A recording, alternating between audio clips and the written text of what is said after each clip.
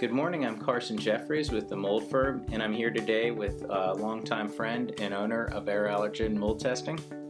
My name is Richard Johnson. I'm the President and CEO of Air Allergen and Mold Testing.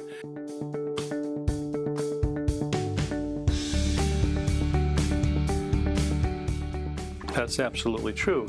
And another example that might be related to what we find with mold or not mold, that has to do with humidity, because if you have a high mold growth, you're going to have a humidity problem. Are dust mites, as an example.